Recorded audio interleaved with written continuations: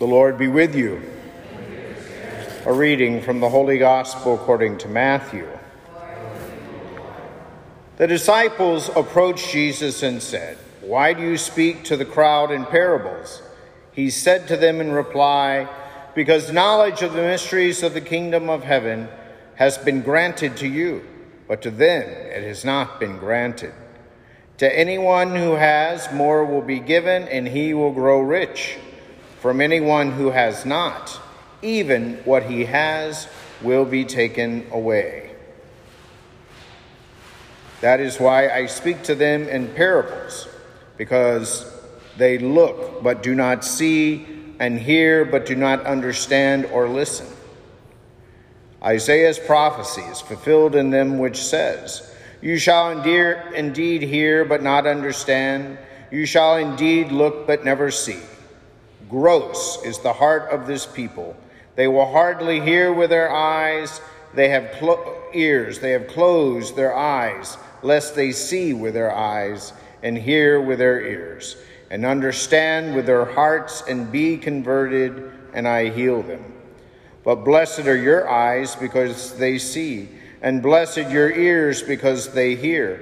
Amen, I say to you, many prophets and righteous people long to see what you see, but did not see it, and to hear what you hear, but did not hear it."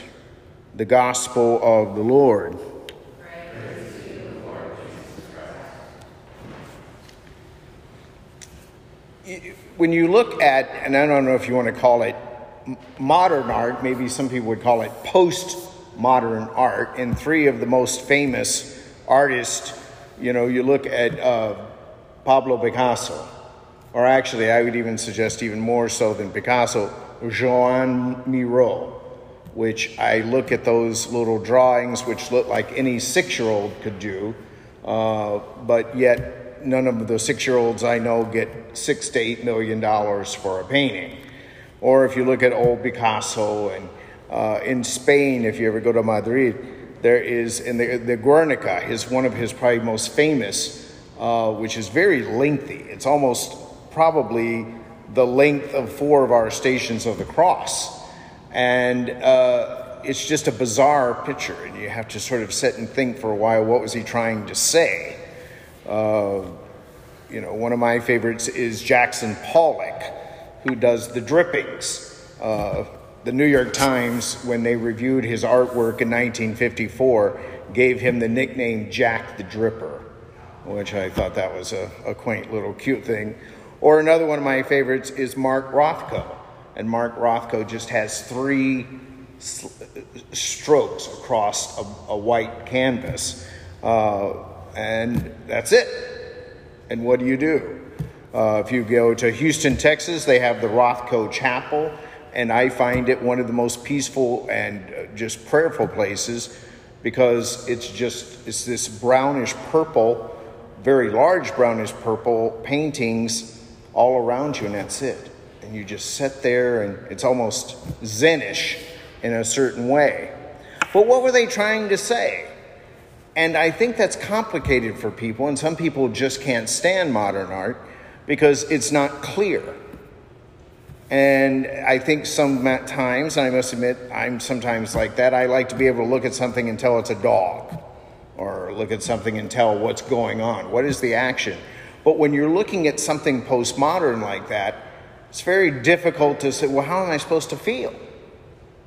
Well, feel wherever you want to. I mean, and the thing is, for many of these, now obviously not so much for Picasso because he had already moved into this, but certainly for Miró, to an extent, to Jackson Pollock and Mark Rothko. 2 events in the 20th century really had a great impact on them, and that was the Second World War and the incredible loss of life in the tens of millions, and secondly, the Holocaust. How could a good God allow the Holocaust?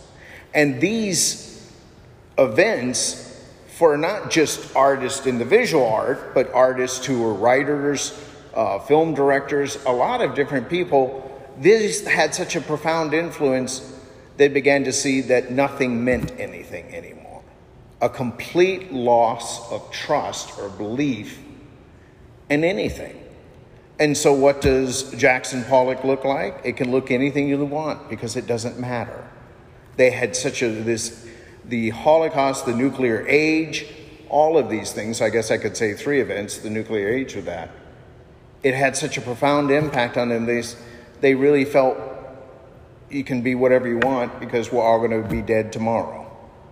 They lived in such fear in a certain sense that we've already seen what we can do in the atomic age.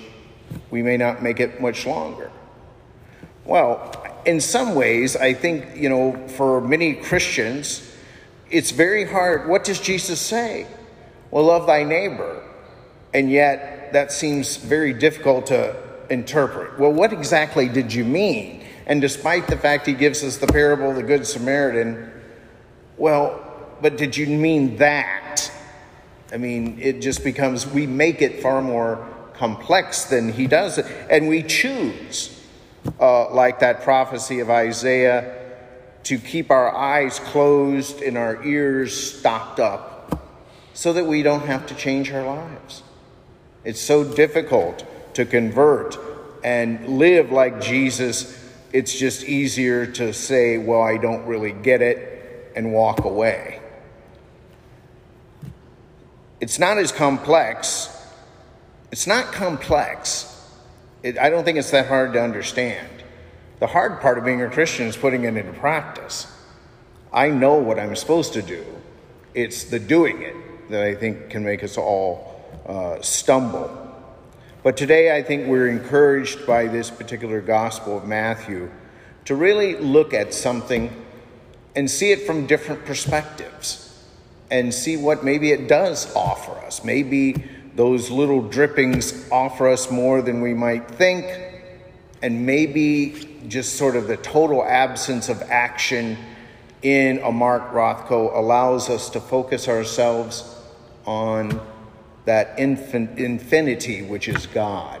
Maybe it just relaxes us. But we are certainly called to reflect on the Word of God and how it influences our life.